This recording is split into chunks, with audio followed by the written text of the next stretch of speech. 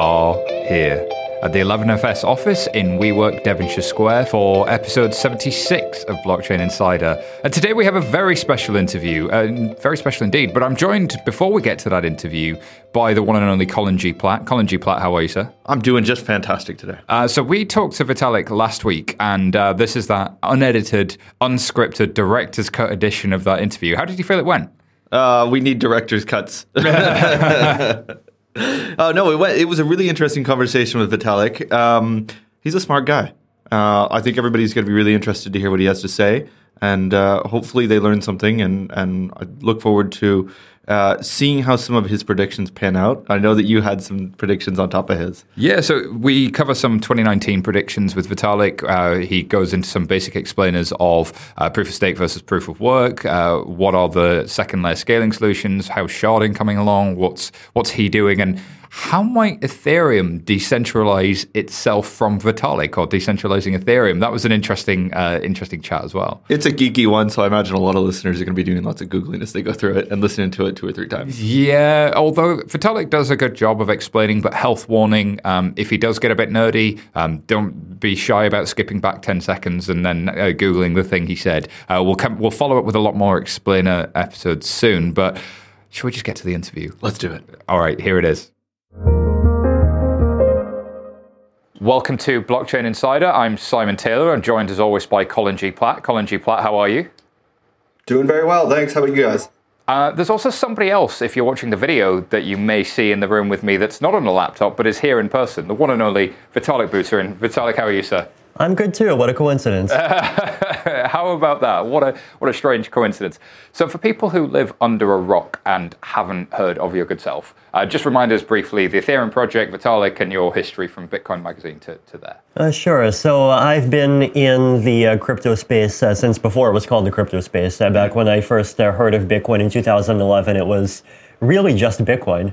And I found out about this thing on the internet. I started getting involved in the Bitcoin community. First as a writer, I co-founded Bitcoin Magazine, and then did a lot of development on the Bitcoin projects initially. And then about 2.5 years after that, I came up with this idea for how to make a blockchain that is more general purpose. And the ideas from that quickly turned into this a new platform called Ethereum, which is what I've been working on ever since. Excellent stuff already. And as a quick reminder as well, we've kind of come a long way in the last year. 2018 has been an interesting year. So what have you seen have been, if you were to look back over the last 12 months, what do you think have been the key insights? We've obviously gone into price correction, and I do recall you putting out tweets when we're at sort of the peak, sort of saying, we've created $1 billion in valuation and billions here and even $500 billion at one point. Have we really delivered anything? Do you think that's a natural force, and where do you think we're at in the markets? And I think speculative bubbles and even outside of financial context, kind of hype exceeding reality is something that's just inevitable as a matter of kind of both human mass psychology and just kind of micro incentives in terms of wanting to talk about the things that people get excited about, because that's just how you have good conversations and things like that multiplied by millions of people. Yep. So it's difficult to avoid, having ups, and then when people realize that their ups haven't been satisfied, it's difficult to avoid the downs. Yep. The nice thing about the year, I think, is that the downs are, on the one hand, definitely a time of despair for some people, but at the same time, it's also a good time for the community to have a chance to kind of clean up, for a lot of real work to get done, for technology to kind of keep on quietly progressing, for people who kind of are there for the long term and understand what the space is really about, to see that the technology is continuing to progress. And I think we have seen a lot of progress on the kind of base layer technical front, and I mean, you can talk more at some point about Casper and sharding and Plasma and all of those things. There's been progress on applications, and that includes both kind of the more purist sort of fully decentralized kind of consumer applications, also includes some of the enterprise stuff. There's been a lot of progress in just the ecosystem and infrastructure evolving. So I think, in general, there's quite a bit of good news beneath the surface. That's great to hear. So, let's dive into some of that stuff, because Ethereum, as delivered, was, as we know, a proof of work chain, and that got it to where it needs to be. But there is, of course, the big question about the Casper kind of initiative and project, where you would always shift it, and I think it was always a stated goal to get it to proof of stake. But there was always the questions and threats about whether or not you could do that at scale, and would that maintain.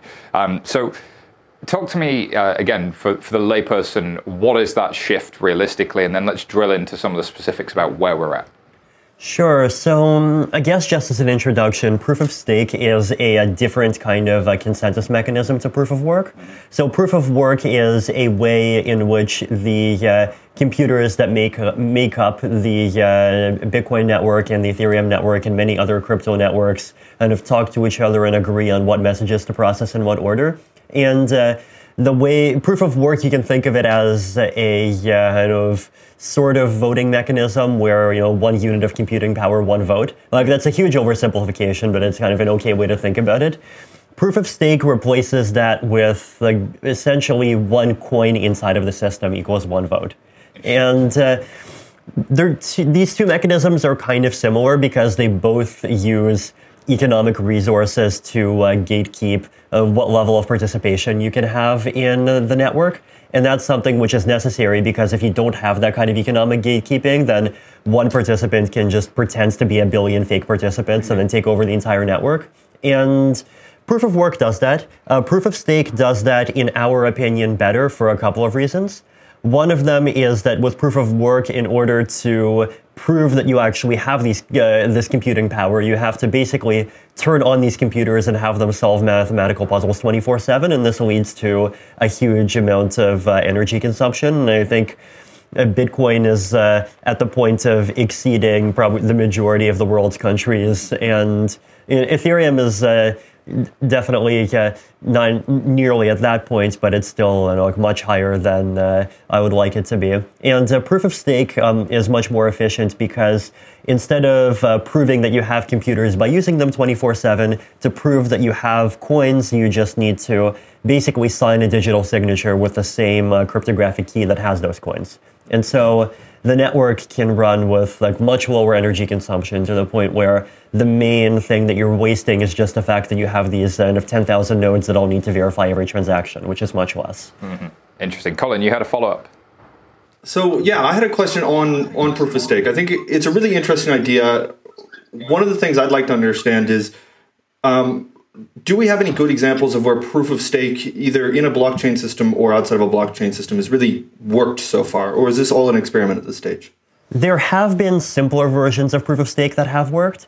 So, for example, even back in 2011, there was a cryptocurrency called Purecoin that was released. There was something called NXT in 2013. Tezos is using proof of stake, and they did some kind of initial release fairly recently. There are a couple of others. It actually is fairly popular, but the kinds of versions of proof of stake that have been out so far are fairly simplistic. And the one that we plan on launching with is kind of much more powerful in a lot of ways. So let's dive into that. What is the one you plan on launching, and how's it different from the simplistic ones that we would have expected to see? Sure. So the simplistic versions of proof of stake basically replicate the structure of a proof of work blockchain. They just replace the randomness of the mathematical puzzles that people solve with computers with randomness that sort of gets virtually simulated inside of the blockchain. So you still have a structure where you get a block, and then a block on top of a block, then a block on top of a block, some time between blocks. And that kind of structure is nice because it's very simple and very low overhead, but it's also terrible because it takes a long time for blocks to come to consensus. The eventual consistency. Yeah, basically, in Bitcoin, for example, there's this idea of waiting for 6 confirmations, and that's an hour to confirm a transaction. And proof of stake chains that work in a similar way basically inherit those weaknesses. Our approach to proof of stake combines together some of the insights from these older chain-based schools of proof of stake with Byzantine fault tolerance theory, which is a branch of mathematics that has existed for about 35 years that focuses on this question of, well, if you have some number of computers, then how do you get them to kind of quickly agree on data, even if some of those computers have been hacked or go offline or something happens to them? And now, that kind of consensus was originally designed in the context of a setting where you know ahead of time that these are the 15 people participating, and so you just give one of them a kind of participation token, and everyone knows who all the participants are. Yes. And that's why you can't just directly transplant that into a open public network setting, and that's why Satoshi went over to proof of work initially. But our idea is to take those algorithms and, first of all, kind of merge them together with proof of stake. And second, we came up with an algorithm that has some intermediate properties between the properties of these older BFT algorithms and chain-based proof of stake. So the problem with the older BFT algorithms is that they're designed for like 15 computers, and so if you try to run them with 50,000 computers, you need like extremely powerful computers that you basically, the only people who would run nodes are like Google. So in our case, we have a version of this algorithm that takes longer to come to kind of final consensus, but still not too long. And even before it comes to final consensus, it kind of interweaves this BFT style of consensus together with a kind of chain-based style of consensus, but also not chain-based. And the benefit that this gives you is that within something like 5 seconds, you get a sort of soft agreement that this block is probably part of the history forever. And then in a couple of minutes, that soft agreement upgrades to a final finality and it's not going back. Interesting. If any of you are familiar with the world of payments, with Visa, you get auths and settlement, right? When you go to make a payment, the thing that happens when you go to pay with your card is Visa says, yes, there's money in this account. The money doesn't actually move till a day later. That's actually similar, but what you're saying is it's happening on a much more compressed time frame for that network. Yeah. Interesting idea. All right, Colin, any further follow-ups on that point? So one of the things that I thought was really interesting in a discussion that I've heard over the last couple of months in the Ethereum community is a notion of economic abstraction. So being able to use multiple different kinds of coins or assets to pay fees rather than having to go through only Ether. Can that exist in a proof of stake or in a Casper type setup? So proof of stake does inherently require there to be one enshrined or privileged currency in the network, because you need to have one currency that the proof of stake deposits are in. Right. And there are reasons why in some cases you might want to enshrine one particular cryptocurrency further. So one example of this is that there are benefits in some cases to having a model of transaction fees where instead of the miner deciding what to accept and you deciding how much to pay, there's some fixed fee that might be adjusted by some mechanism, but it's a fee that the protocol chooses and where the coins actually just get eaten up by the protocol. Yeah. And if you want to do things like that, you need to have one particular currency that those fees are denominated in. That said, we definitely recognize the usefulness of economic abstraction as a thing that is good for usability and good for making applications more accessible and so forth. But I think there are many ways to achieve this goal. So more recently, we've been kind of bigger and bigger fans of this kind of layer 2 approach to design, where we make the base layer of a blockchain both reasonably simple, but also maximally general, so that if you want to build these more specific features on top, you can build them like basically as software libraries or systems of smart contracts that just sit on top of the blockchain. Interesting. So that second layer gives you the space to be able to kind of do all of those abstractions in a completely different way, whilst the general layer underneath that is doing the kind of the general stuff. Exactly. It makes a lot of sense to me, and it kind of hints at those layer 2 things that we've been talking about historically. Those technologies, Plasma and Raiden are often brought up as potentials in that space, and we also get into sharding. Just walk me through what those technologies are and where they fit within that stack. Sure. So sharding is a base layer upgrade. So it's an upgrade to the blockchain itself. Yes, it's And what sharding does is it changes the structure of the blockchain so that instead of every single computer in the network needing to download and verify literally all of the data that anyone sends, you break up the data into shards, so basically pieces, and some small random selection of nodes verify each individual piece of data.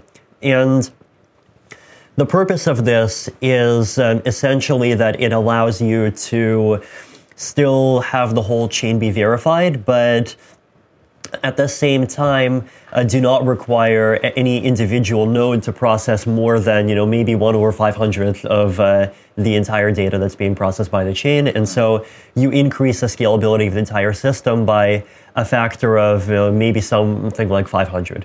But is there a trade-off there in terms of the overall security, or is that, where is that trade-off? There definitely are trade-offs, but the good news is that there's not any kind of trade-off that says security goes down by a factor of 500. Right. Like, there are more naive designs that people have thought of before where it actually is the case that if each node only needs to process 1/500 of the data, that means that if you break 1/500 of the network, you can break one of the chains. But the more recent designs use multiple layers of defense. Like one of them is a random sampling mechanism that basically means that if you are an attacker, you don't know ahead of time which nodes will have to verify what data, so you don't know which nodes to take over or attack or become in order to attack a particular part of the chain. I see. There's also something called data availability proofs, fraud proofs, proofs of custody. So these different strategies together that actually do mean that the amount of security that you're losing from this design still exists, in large part just because it is a significant gain in complexity, but is definitely not a kind of massive decrease in security that'll make the chain vulnerable. Are you guys testing that, I guess, on a testnet, and what have you seen in terms of the gains and some of those trade-offs? Because, I mean, until this is put out to the public, a lot of it is unknown, right? I mean, you guys learn so much every time you do a release with Frontier. You suddenly see all of the things you didn't think of. Is that a concern going into? A lot of the stuff is definitely still theoretical, so the testnets are fairly far along in development, but so far the testing has focused much more on the proof-of-stake side than the scalability side. And our intention is to release the proof-of-stake part before the sharding part, because we want to have a period which is kind of like an early test where the chain is theoretically running, and you get to test to make sure that the proof-of-stake parts are all actually working. Sure. But also at the same time, it's kind of a real live economic test where the economics of proof-of-stake are being tested because it's people's actual deposits and money are at stake. Well, so then you're just testing that. You're not testing that plus sharding and introducing additional risk. Yeah, so the point is that we would launch the proof-of-stake part first, and because with the proof-of-stake part, there's not going to be much activity connected to the chain. It's not even that bad if it breaks, and so we can afford to do more testing earlier, and then when things stabilize a little more, we'll push sharding out. And, we'll continue actually implementing and testing the sharding itself in parallel to all of that. Indeed. That makes complete sense. Sharding is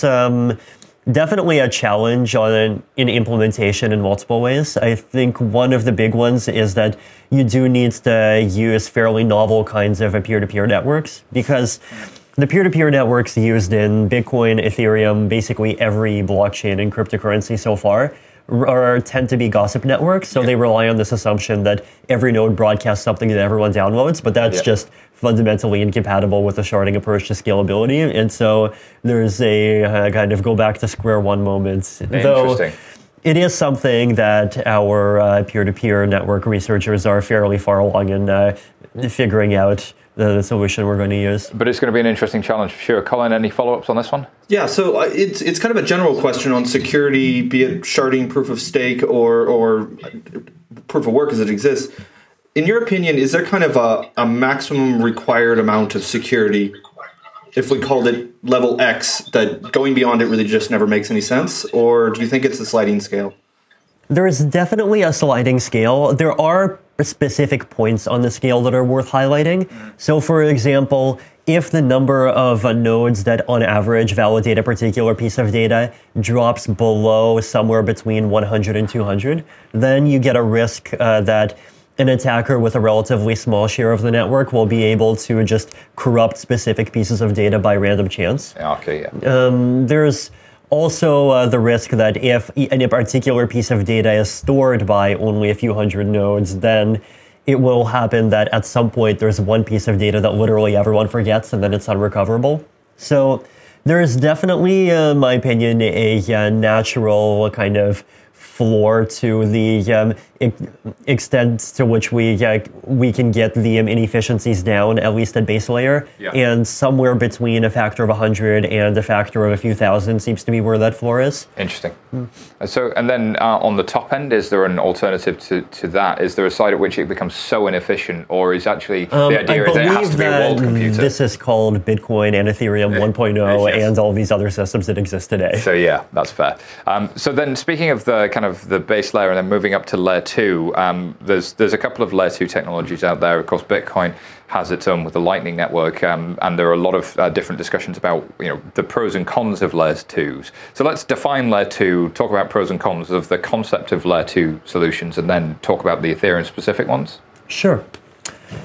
So the general idea behind layer 2s is that instead of trying to scale the blockchain itself, you change the way that applications that use the blockchain are designed so that instead of shoving literally every single interaction between an application's users onto the blockchain, they try to make interactions happen between users directly first, and then only push data to the blockchain in the event that there is either a dispute or some kind of failure on the part of one of the participants, or you want to exit the system and possibly switch to a different layer 2.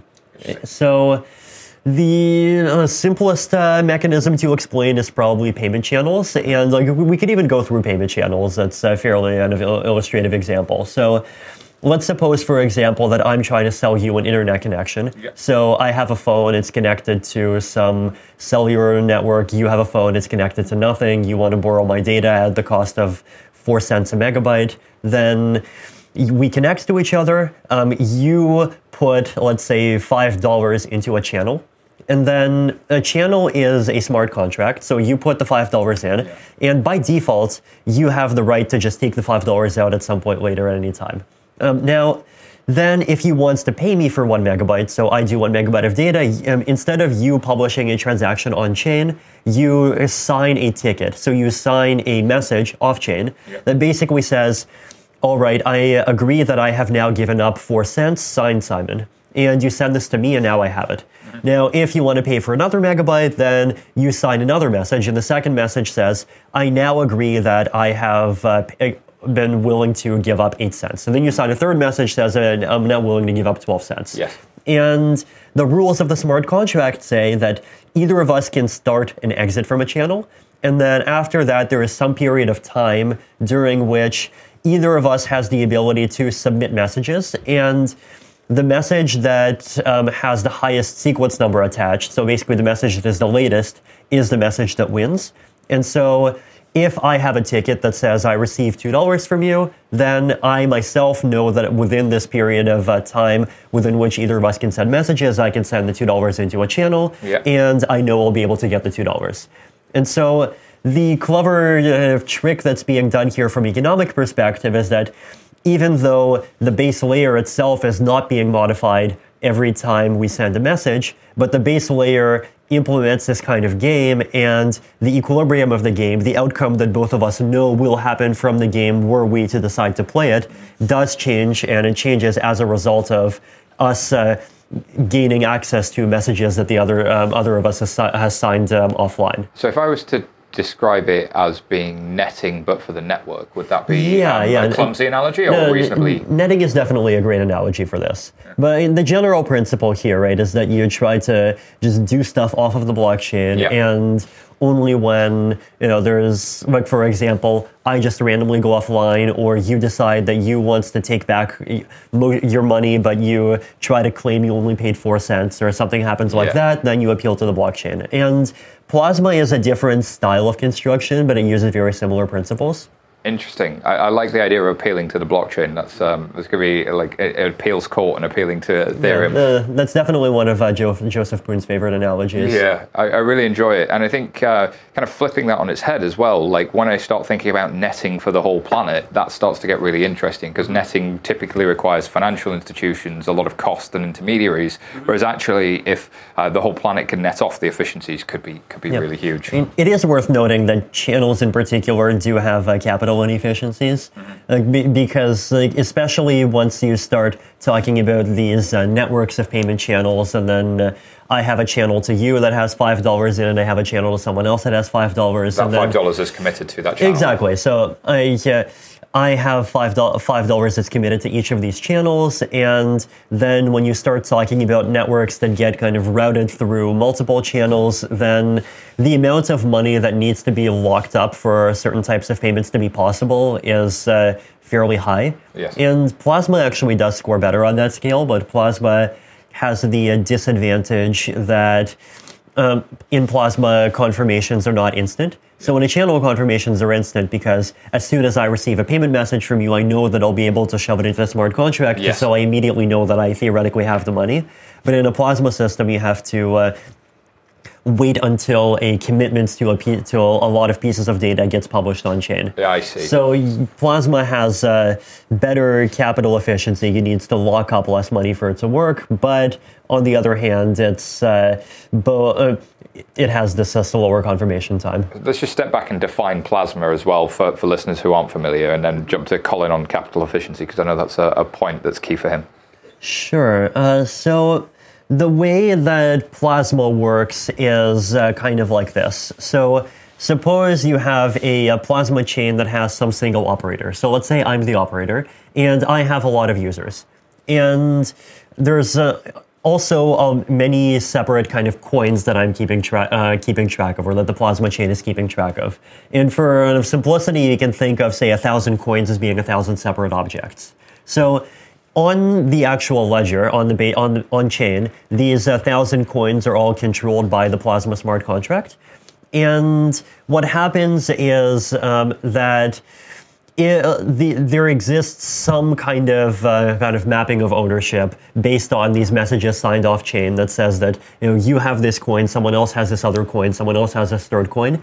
And if you want to send your coin to someone else, you send a transaction that does that. Yeah. And then every 15 seconds or minute or some interval of time, I take everyone's transactions that were submitted basically since the last time I made a commitment, and I put these transactions together and make a cryptographic commitment to them. So for more technical people, basically, you make a Merkle tree, you publish the Merkle root on chain. Yeah. But what this means to a kind of technical layman is that I am publishing a kind of piece of cryptographic data on chain where the piece of cryptographic data is very small, but I can use that piece of cryptographic data later to prove to anyone that some particular transaction was included. Yes. Or I can also use it to prove that for some particular coin, so say for coin number 193, no transaction was included at that particular time. Yes. And so what you can do is that if you want to check that you actually have coin number 193, you ask the Plasma operator for the entire history for coin 193. Yeah. So for all of these Merkle branches, for all these cryptographic proofs that say at every interval what happens to coin 193. Sure. And if the Merkle branches say, step 1, Alice deposited it, step 2, 3, 4, 5, nothing happened, step 6, Alice gave it to Bob, step 7, 8, 9, nothing happened, step 10, Bob gave it to you, step 11, 12, 13, nothing happened, then that information convinces you that you have the coin. And then if you want to actually withdraw the coin, then what you do is you can take the Merkle branch, this proof of this transaction, and you can submit it on chain, then you can wait, and there's some period of time where someone can challenge you with a newer proof that says, oh, now they actually have the coin. Yeah. And if no one challenges you, then at some point you can get the coin out. Interesting. And makes a lot of sense. Colin, any follow-ups? Yeah, so I guess my question kind of follows on this and goes back to the netting aspect and capital efficiency. One of the things that we have in traditional financial markets is the idea of a central clearing counterparty or just a bank doing derivatives clearing. I wonder, so the system you describe in a payment channel is, I want to send you 5 coins. I don't have a channel with you. I have a channel with Simon, and Simon happens to have 5 coins. I can send him 5 coins, and he passes on to you. And that happens near instantaneously. There may be an issue, though, where I need to pass you 5 coins every day for the next 5 years, and Simon doesn't have that amount of money today to do it. But we could introduce some kind of fourth entity that would say, right, if Simon doesn't pass you those coins, I will make sure you get those coins. And that becomes kind of a clearinghouse. And I need to keep some money with him. Simon needs to keep some money with him. Maybe you do as well. Do you see something like that, whether it's centrally or decentralized, emerging or already emerged? I think things like that can totally, definitely happen. And it's the one thing that's probably worth keeping in mind is that the kind of public blockchain cryptocurrency ecosystem probably can't support kind of actual debt very well. So we can't support the idea that, I'm going to promise to pay you these coins for the next 5 years, and there's some mechanism that'll either insure you or do something to me if I don't pay up, because basically participants are just anonymous and can disappear at any time. Yes. And that, I think, is the key reason why so many things in public blockchains, instead of relying on identity-based penalties, rely on these financial penalties in the form of cryptocurrency that gets deposited into smart contracts that can then take those deposits away as a penalty if they prove that you did something wrong. Yes, interesting. And I guess that kind of leads us to that blurring line between the world of like the enterprise blockchain and DLT and the kind of the public blockchain world. Do you see those two worlds coexisting, or is it kind of an either or? I'd say definitely coexisting. I'd say, there's definitely many places where enterprises can benefit from data going onto the blockchain. One important thing to keep in mind is that pretty much any mechanism on a public blockchain that can work using financial penalties to incentivize people can also work if you assume that there are going to be social penalties to penalize people who misbehave, if you can gatekeep the participants and make sure that those participants actually are vulnerable to whatever your social sanctions are. And that is something that basically you can do, because in order to financially penalize someone, you need to prove that they did something wrong. But then with a blockchain, like if you prove that you did something wrong, you can just publish the proof, and then that published proof is what can be used to apply whatever the social sanction is. I think we agree that this sequence of events did indeed occur, then makes it much easier to move on to the, so what should we do about it piece. Exactly, yeah. I mean, there are plenty of cases where public blockchains can be used as a kind of tool for different kinds of mechanisms to use, and similar to how you would use cryptography, except having different use cases to cryptography. And that's something that you can use even if, for example, you're totally not interested in using cryptocurrencies for financial incentives. So I can just go through one very simple example. Please do, yeah. So let's suppose that I'm running an auction, and let's say I have this cup of tea, and because this cup of tea is such a wonderful work of art, it has 11FS on it. There's a bunch of people that are willing to pay thousands of dollars for it, and you have an auction, right? So one of the kind of fairly standard types of auction is what's called a second price auction, where whoever bids the most wins, but they pay as much as the second highest bidder. Yes. And this kind of auction is generally considered superior by economists because basically you don't really need very complex strategies to figure out how you should bid. You just basically bid the maximum amount that you would be willing to pay for the item, and if you get it, or you bid that amount, and then if you win, you know that you'll have to pay less than that amount, and if you lose, you know that, well, had you won, you would have had to pay more anyway. Then you were willing to. Yeah, so the problem is, though, that with this kind of auction, you can cheat fairly easily if you're the operator, right? Yeah. So suppose, for example, 3 people bid in this auction. One of them bids £100, one bids £200, one bids £500. Yeah. And I, as the operator, see these 3 bids, and I know that the outcome looks like it'll be the person with who bid £500 wins, and they'll have to pay £200. Now, I'm colluding with the person selling the cup, in this case because I am selling the cup, and I insert my own bid for £499. And I can do this because I see what these existing bids are. Yes. And so I can insert this bid, and now the same person wins, but instead of having to pay 200, they have to pay 499. You pay more. So the way that you can theoretically solve something like this with a blockchain is you split the auction up into 2 stages, where in stage 1, everyone publishes a commitment to their bid. So everyone publishes the hash of their bid on chain. And then during that stage, no one sees the bids. Then end. Then stage 2, everyone reveals the bids. And once people start revealing the bids, well, you can't submit any more commitments because that stage already ended. And so I don't have this ability to kind of cheat you out of those $299. And that would include the operator as well. Colin, any thoughts on that one? No, I think it's an interesting method of looking at stuff. And I guess the question that I always have with auctions, and I was reading your Radical Markets paper review as well. It's interesting when you start to look at how stock exchanges work, and even inside of those, there's lots of different auctions and different types of markets. I'm wondering in this is, given that you have to kind of wait for batches in kind of a continuous auction model, is there not something where you can more or less run a decentralized limit order book of some sort to achieve the same effect?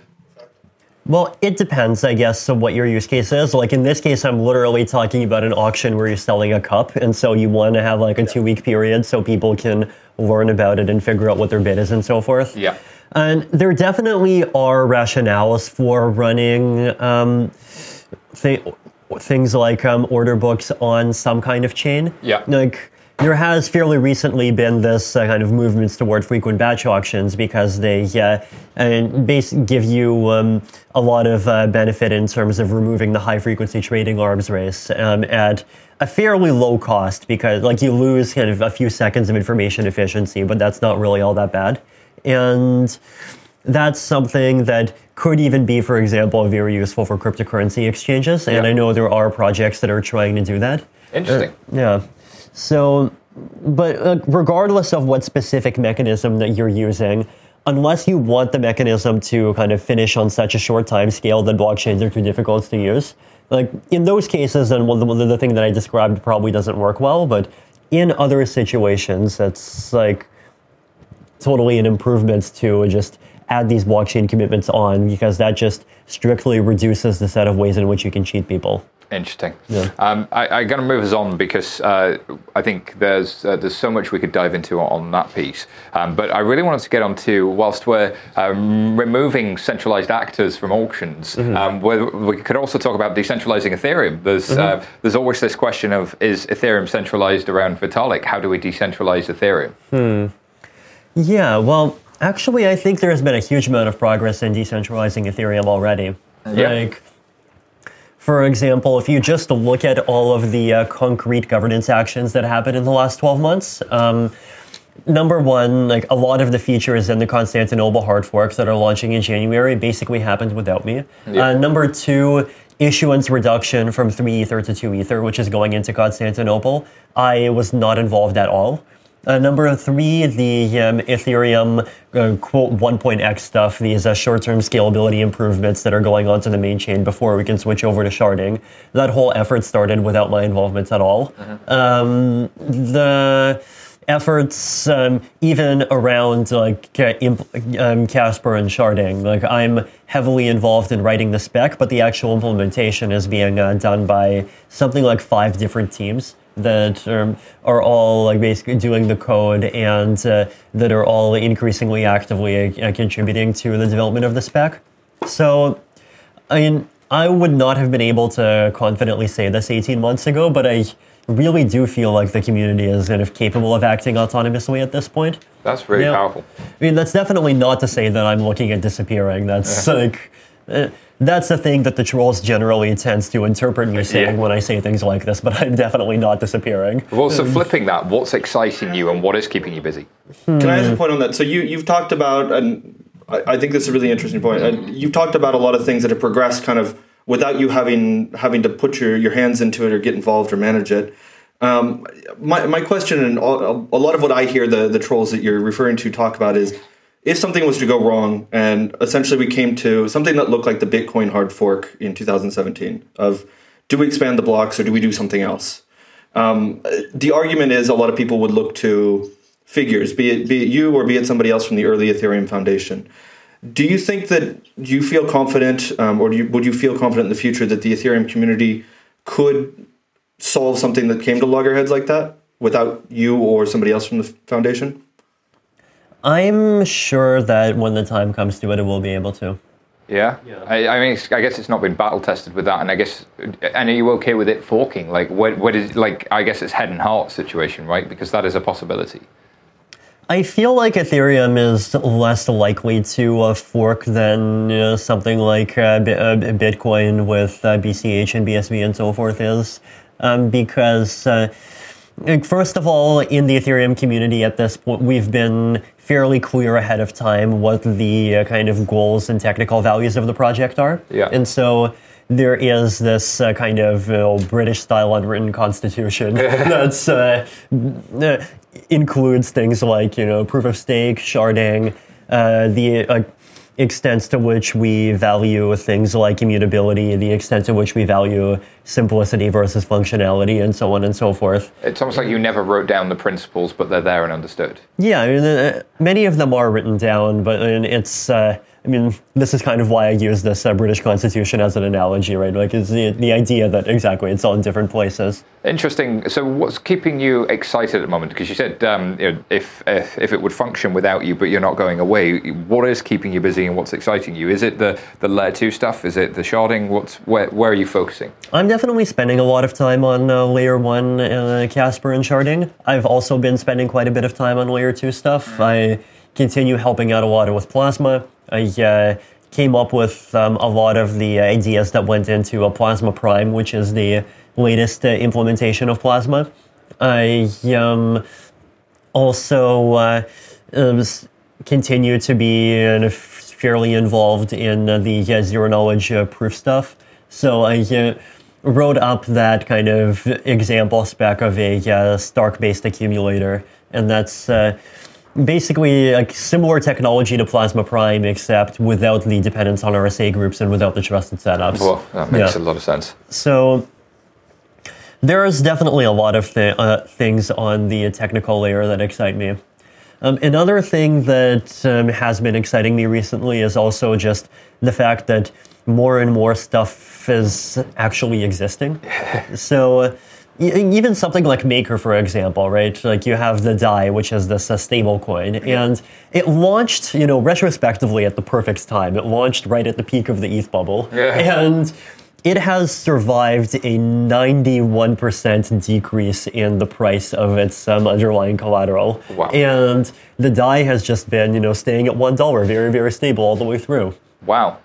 I hadn't considered that, but it's really interesting to see these public experiments continue to exist and continue to sort of function in the way that they do. Yeah, another experiment I'm looking forward to seeing play through is Augur. So this is the prediction market on Ethereum, and contrary to naysayers, it actually is seeing significant usage. There was over $1 million at one point that was bet on the 2018 U.S. election. Yeah. And there was this interesting kind of glitch that will lead to a very interesting test of the platform, which is that the actual text of the question in the prediction market said something like, which party will control the House right after the election? Yeah. And the intent of the question was clear. It's who's going to win the House, and the answer is Democrats. But if you try to answer it literally, it's like, well, the House really only turns over its ownership a bit after the election, so the day after the Republicans still have it, and so the Republicans should win, or it's ambiguous.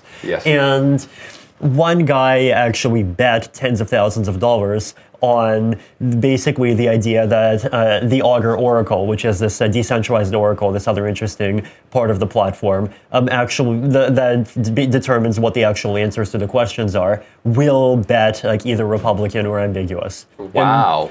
And so reporting is, I believe, going to happen next month. And so that's when this decentralized Augur Oracle is actually going to make a vote. Mm-hmm. And we'll be able to see what kind of answers it gives. And it'll be really interesting to watch. It's going to be interesting for sure. Colin, what do you think is up and coming? And do you have any questions for Vitalik on that? Well, specifically on Augur, and I guess more generally, there's a lot of things that have come up. Augur has been criticized by a lot of people for potentially bringing out things that we don't want to see, hit markets and those types of things.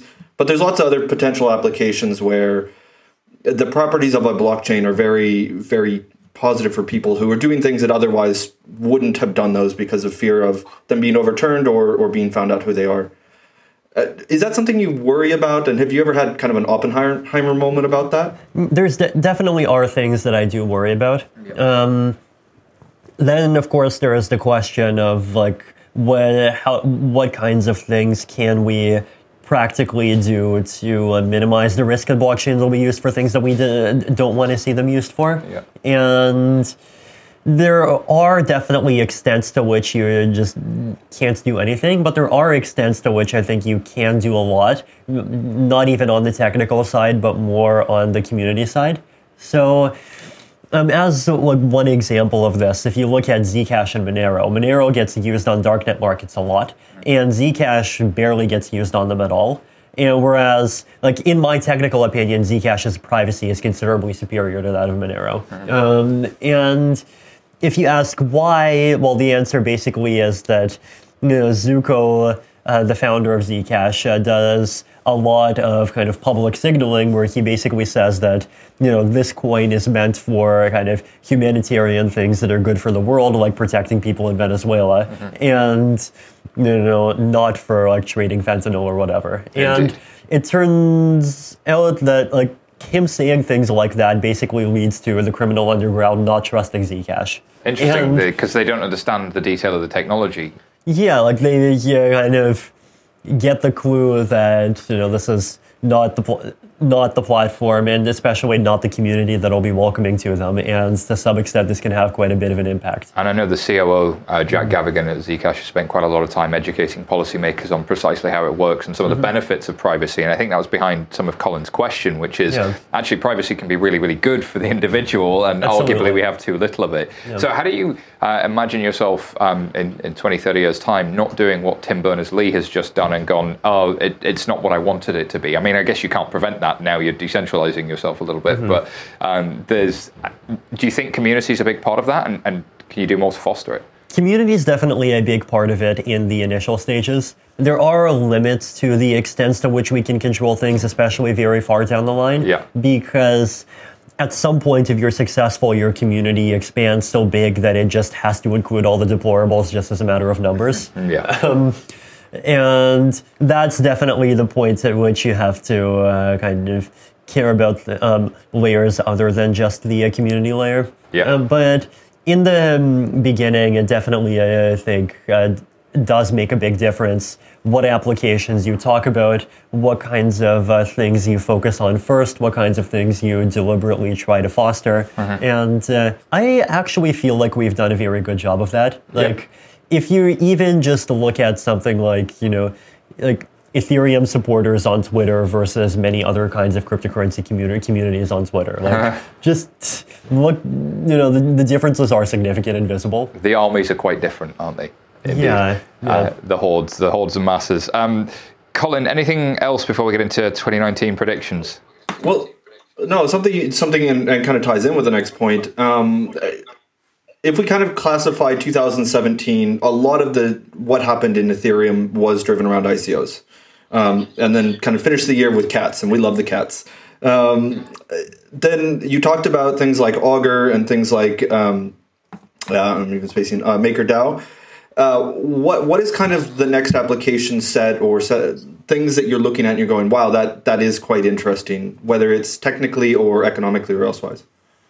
Next set of applications. There's a lot of the non-financial stuff I find interesting. So there was this one platform in Singapore, and I recently learned that there are a bunch of equivalent platforms in other countries where they use the blockchain to verify that different kinds of certificates, so things like university degrees, like identity stuff and so forth, have not been revoked. And that's one of those interesting examples of my kind of idea that blockchains are something parallel to cryptography. Because if you want to prove that something has been issued, you don't need a blockchain, you just need a signature. But to prove that something has not been revoked, there's no such thing as a mathematical proof that says that something did not happen. And so for that, you actually have to scan the blockchain. Interesting. So you've got that persistence over time that it remains true. And that's always kind of been the issue around proving somebody's identity. I can prove a certificate, but is it still valid? There's a whole bunch of use cases that come off the back of that. And those data-driven use cases probably make more sense in the short term than a lot of the financial ones. Is that a fair test statement? I think on the financial side, there is a large category of stuff that makes sense, but it's more in this kind of open permissionless sector of, cryptocurrencies, MakerDAO, DAI, stablecoins, decentralized exchanges. Institutional finance will definitely take a bit longer because, finance is inherently a more risk-averse sector for good reason. And institutions are also more risk-averse for good reason. And so that's something that will take more time to come on-chain, whereas the thing with the non-financial applications is that even if the blockchain completely breaks, well, you still have all the guarantees you had before. It's actually not that big a deal. So I think it's great that we're seeing those use cases first. So on that, have you got any 2019 predictions? What do you think we'll see next year? Obviously, Casper will get launched. Yeah, Casper is definitely one of the big things I'm excited about. Plasma is a big thing I'm excited about. Yeah. Snaps, ZK Snark applications, is something I'm very excited about, and it's something people are actively starting to work on already. Wow. Even ZK Starks, I think seeing preliminary use cases next year might be interesting. Wow. So those are 4 or 5 big predictions there. Colin, anything before we go? No, I'm just very eager to see it all happen, and we hope you'll come back and talk to us as they evolve and as the Ethereum ecosystem evolves. Looking forward to it. All right, thank you, Colin. Thank you, Vitalik, very much for being on Blockchain Insider. Thank you. And thank you for listening. This episode is brought to you by R3 Blockchain, not just for financial services. Tons of industries can reap major benefits, including insurance, healthcare, pharma, automotive, you name it. Discover the potential of blockchain for your business with R3's Corda platform. R3's Corda platform offers privacy, interoperability, integration, and consensus. Plus, it includes the mission-critical features every complex business needs, including the world's only blockchain application firewall, the Corda platform. Blockchain for every business and every industry. Head over to r3.com to learn more. So that was the interview with Vitalik. Colin, we had fun with that one. We had great fun with that one. It was weird you being on a laptop. If anybody's watched the video, you can see Vitalik looking at the laptop. What he's actually looking at is Colin listening intently and then trying to follow up with a question that we kept ignoring. It was kind of fun. Yeah, waving my hands around to get Simon to shut up so I could ask a question. That was always fun and always a challenge. Always. If you like this, of course, coming up soon on Blockchain Insider, not only do we have the regular news and views, we're going to be doing our Crypto 2019 predictions more broadly soon. So make sure you send us your Crypto 2019 predictions at Blockchain Insider, BChain Insider on Twitter, or podcasts at 11fs.com. Or just rock up at Devonshire Square. Yeah, if you know where that is in London. Or you can find the building once you get here. I sure couldn't. Well, it's all going to be fine. You're going to go back. You're going to hang out near your field. I'm going to wave through my computer at you. It's going to be a beautiful thing. We're going to do many more episodes like this in 2019. I really just hope the price starts to rally back to 100K so my prediction's right. And that is not investment advice. None of it is. Alrighty. Just as a quick reminder, those of you who haven't heard of us, we are 11FS and we do all kinds of awesome stuff. You can find out more at 11fs.com. But essentially, we help people build stuff. If you want to see an example of that, well, you'll have to come talk to us. Adventure Square. Podcasts at 11fs.com. You can find me at SY Taylor. Where can people find you? You can find me at Colin G. Platt on the Twitter. Wow, you even say that in French now. Oui, oui. Thank you very much for listening. We'll have more coming at you very, very soon.